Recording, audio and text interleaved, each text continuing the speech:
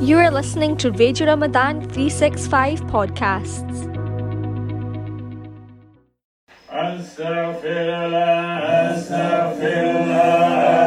Assalamu alaikum. Welcome back to Millennium Discourses with Sajjad Ayub and Sheikh Ibrahim Skateman. Alaikum salam. Today we're going to be discussing Discourse 21, which is Allah is the light. Allah nuru samawati wal ard. Allah is the light of the heavens and the earth. Light is the root of all existence, is it not? Not just a poetic sense, but a material and physical one. E equals mc squared, Einstein's formula. Yes, I think that must be true. I mean, we can go down a little bit of a rabbit hole here about, what's real and what's metaphorical. And is the metaphorical more real than the material? Because I think it is.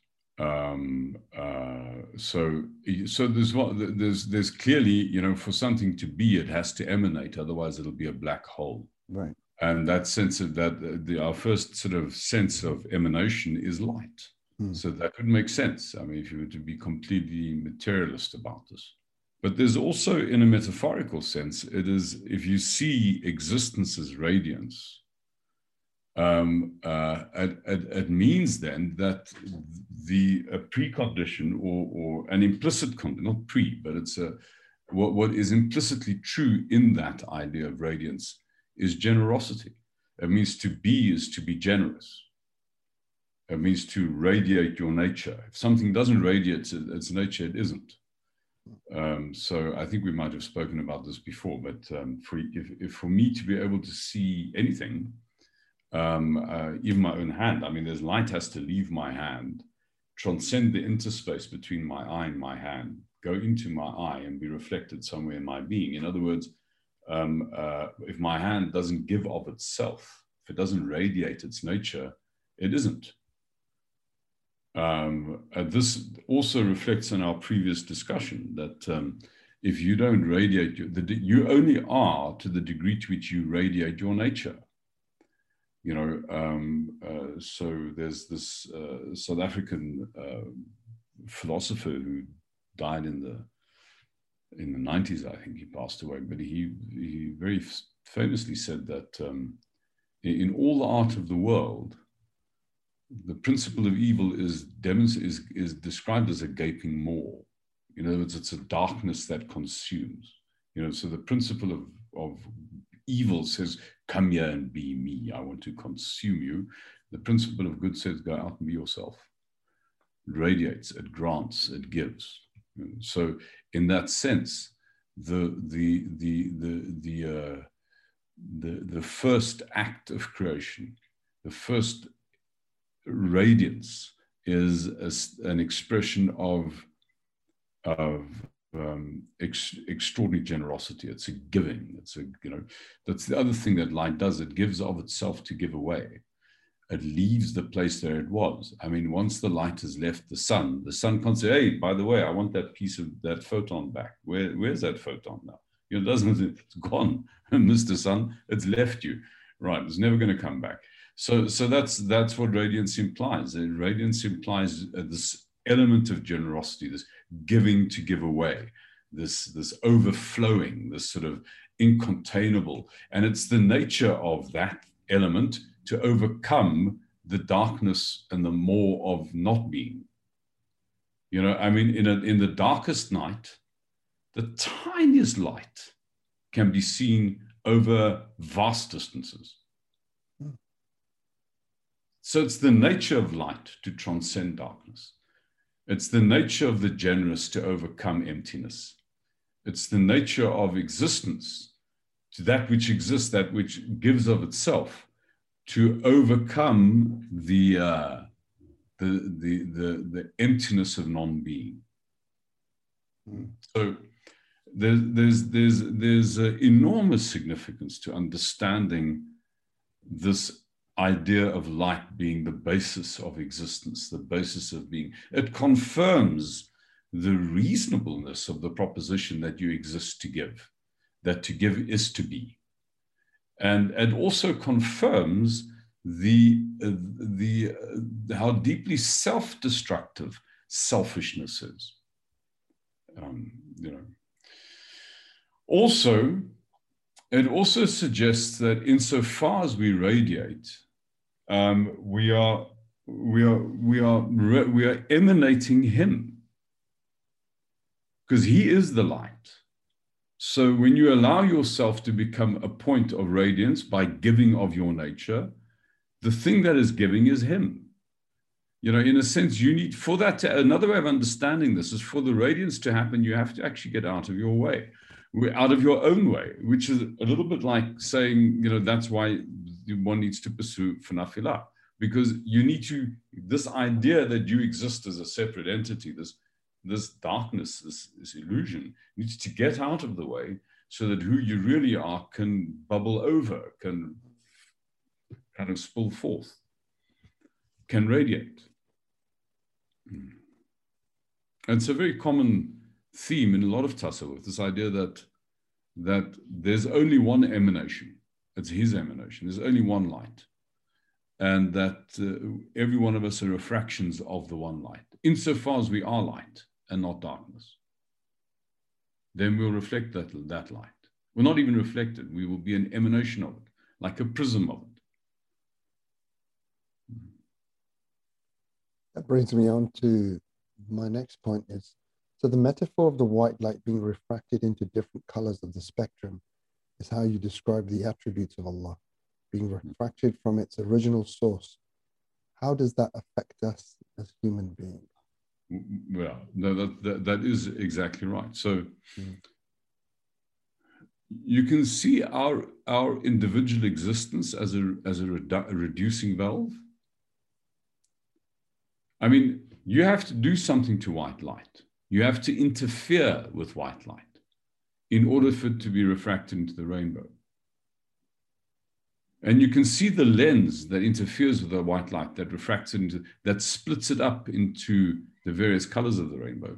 You can see that lens as something that reduces.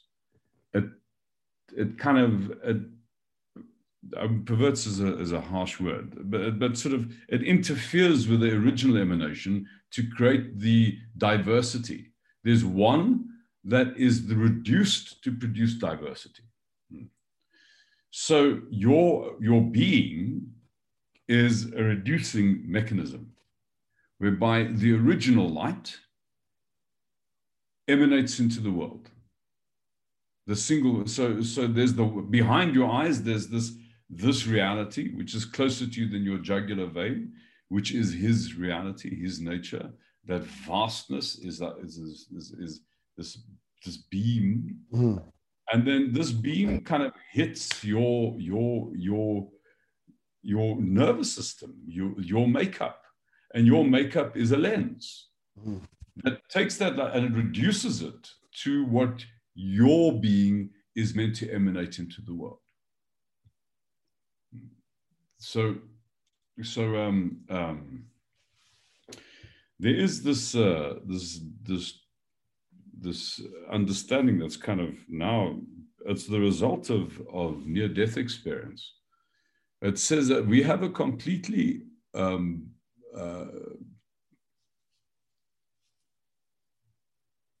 inverted view of the relationship between mind and brain. We have the materialist view suggests that mind is the function of the physiology of the brain. That mind is an epiphenomenon, and that the real thing is the electronic impulses, the popping synapses of your brain. Now that's so basically you are nothing other than operating neural tissue. You know, that's why, you know, they think of, you know, I affect your mind by affecting your brain. That kind of worked until there was this growing body of near-death experience research that came up with the most unnerving finding, is that when people come back from having died, and by the way, a lot of people are now. This is not sort of a rare event because of the skill that medical science has now to basically, you know, pull people back from the brink. There's many people who have come back from the brink with accounts of having gone, and they cross cultural, the accounts, you know, sort of the idea of the white light, the tunnel, and sort of a very common experience, meeting ancestors or meeting loved ones who have passed on and so on. So many people have these experiences, and it's true for everybody. But, and there have been some extreme cases. So there was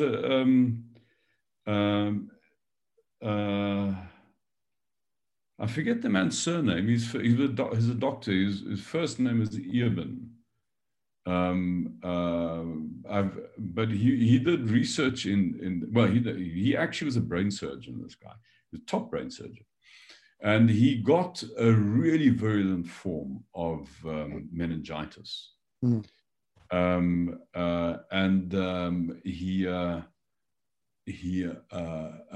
He was technically brain dead. I mean, he wasn't, there was no chance of him ever regaining consciousness. He was going to be a vegetable for the rest of his life. And the prognosis was actually almost impossible to keep him alive with the infection that he had. It was like really unusual, very extreme. And so they'd written the guy off. And then after a number of days in this really deep coma, literally the contents of his skull had been reduced to pus. The man woke up from this experience. Now, bear in mind, he was a top brain surgeon, so he should know that what had happened, what he had experienced was not possible, because he didn't have a brain to experience it with, you know. But he had these immense accounts of, you know, having gone to the hereafter and having seen, you know, paradise, and having seen the siblings he didn't, because he was an adopted person. So his siblings he didn't even know existed, who had passed on already. And so this is an amazing account, you know. And so how is it possible that the man technically no longer has a brain and still has conscious experience? That's exactly the point, which means to say that you can't view the mind as an epiphenomenon to brain. You understand? The mind doesn't, the brain doesn't produce mind. It's the other way around. Mind pre-exists brain. The brain is a reducing valve that gives you a dumbed down experience so you don't get too disruptive with your colleagues. You know, it's a kind of like so that's exactly how one should view this idea of your own individual identity, your own physiology of experience, your brain, your biography. It's a portal where something which is really vast and beyond description get reduced to a point where it can make a particular emanation in the world. So Allah, the light of Allah, radiates through you. Your being is a portal whereby He can give of His nature to the world. You know, the cow that gives the milk. I love this cow metaphor. I think we should take it home. I think it's a very nice one. The cow who gives the milk doesn't own the milk. It didn't produce the physiology that produces milk. In a sense, the cow is a portal through whom milk comes. So too, you know, the blessing you're supposed to bestow on the world isn't yours. It comes through you. Get out of the way. Let it, allow it to emanate. Allow it to radiate. Because when you allow it to radiate, it is Him radiating.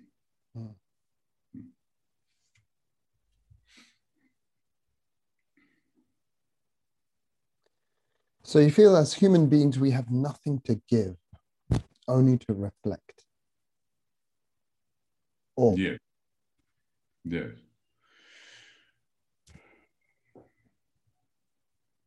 When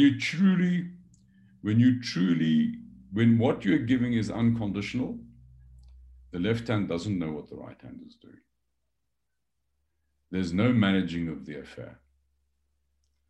That means to say, it's no longer you acting. It is truly giving to give away. So there's that, you know, the event in the life of the Prophet where he picked up the handful of sand and cast it at the enemy. And then it was revealed to him afterwards when you threw it, it wasn't you who threw, you know, it was Allah through you. Mm. Now, so in other words, so one wonders, how did that happen? I mean, did he logically work this out? Standing on the battlefield, I need to pick up a handful of sand and throw it at these people. I mean, from a rational point of view, I mean, you could say, but I mean, if we, I mean, God forbid, but let's assume we could go back and have the conversation with Rasul. Ya Rasul, I mean, I don't mean to be respectful, but how did you work this out? I would not be surprised if he said, I have no idea. I just did it. Just completely spontaneous. It happened through me. And I think that's the most elevated and noble way to live a life. One that's no longer managing, one that allows things to spontaneously come through you. And you are like an aperture through which the divine can intercede. Mm.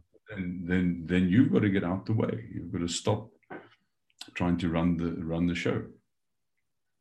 Yeah.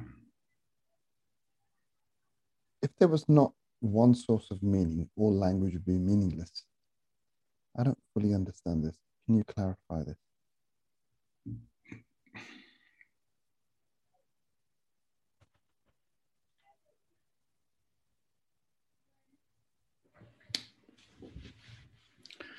So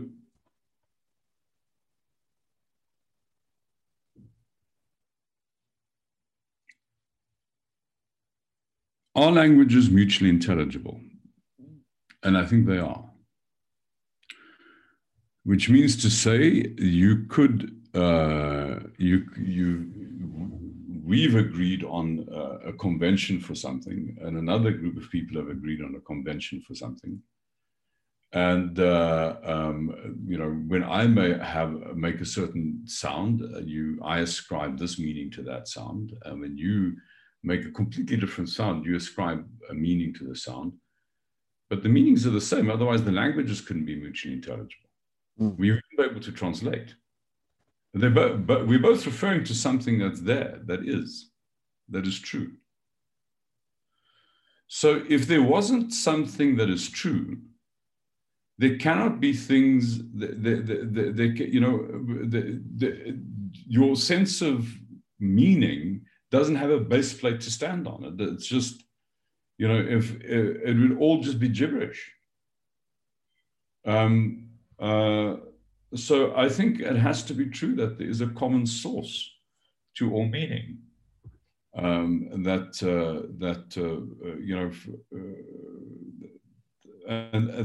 source is the same metaphorically. It's the same as this idea of the emanation of light. It is a sense of what is true, what is real, what exists. All meaning derives from that. If you denied that, then basically there is no meaning. That's why the only way to be an absolutely honest atheist is to commit suicide, because there's no significance. There's no meaning.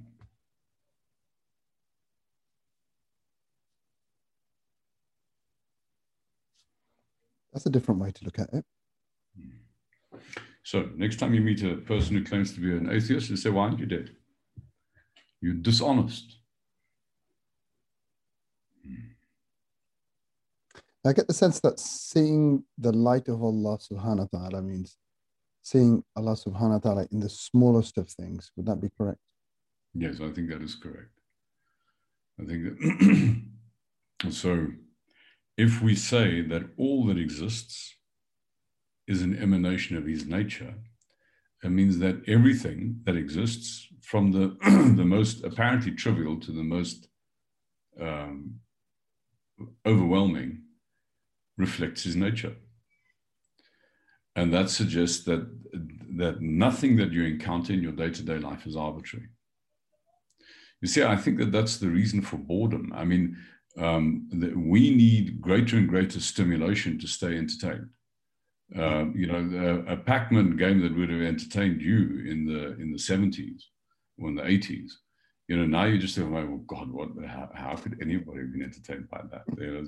You know, and now you need something so sophisticated. It needs people playing all over the world, doing, you know, on like PCs and machines that require huge amounts of you know, graphics, and it just shows you that we get deadened to things. You see, we need more and more.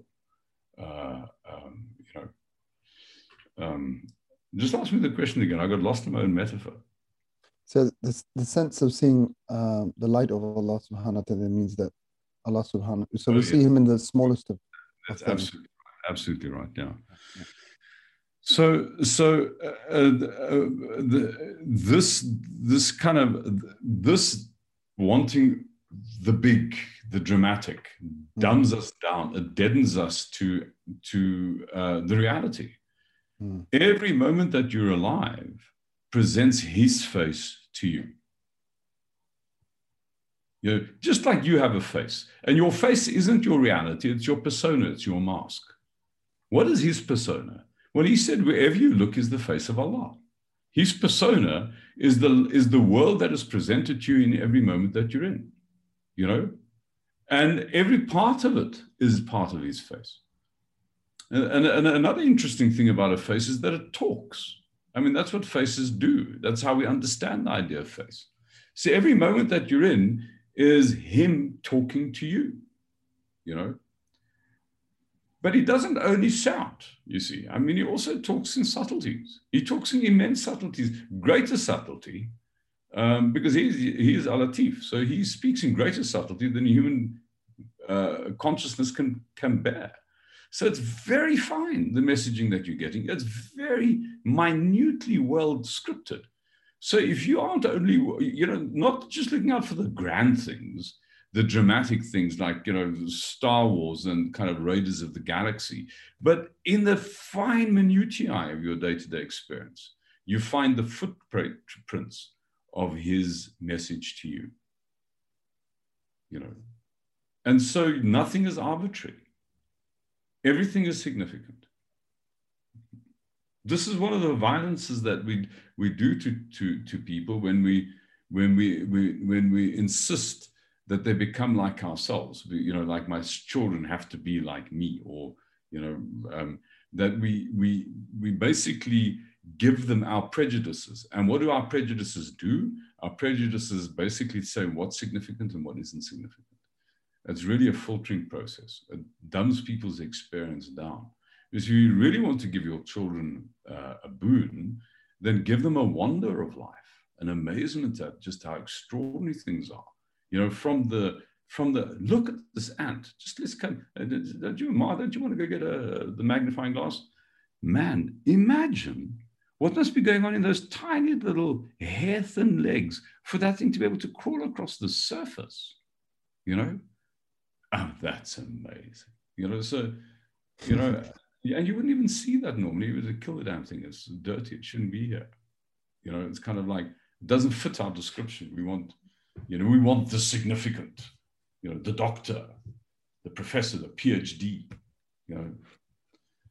It reminds me of when I was younger. My father used to say to my mother, "Look, what is he doing out there in the garden? Why does he have a magnifying glass?" And I used to have this little device. I used to have a little cap, and you put the ant in it, and you close it in there, and the magnifying glass would look. And I'd be looking at this ant and the magnificence of it. And my father used to joke to me, "What is he doing there? Why is he picking up these things and looking in such detail? Why is he amazed by the wonders of?" Exactly. And as you said that, I saw the 4 or 5 year old version of myself doing that. And what really is apparent in what you're describing now, Sajjad, is that when we take that away from our children, we basically rob their lives of magic. Yeah. We give them a very poor, grainy black and white film after they had this explosion of Technicolor. You know, this then we're surprised that we get to our 40s and we're kind of depressed, and life has very little meaning, and it's it's all dark and sort of nothing has much savor anymore. I mean, you can't. So I can remember eating sausages as a child, and I can never regain that taste. Things just don't taste like they tasted when I was a child. There's, everything, our beings are dumbed down. They dumbed down. We no longer experience the wonder of what is there, because it really is truly magnificent. What a wonderful way to end that topic. Jazakallah khair, and thank you, and join us on the next discourse. Assalamu alaikum. Listeners, you are listening to Millennium Discourses. We will be back tomorrow with another topic. We would like to thank Etzko Skatema. Till tomorrow, Allah Hafiz from us all.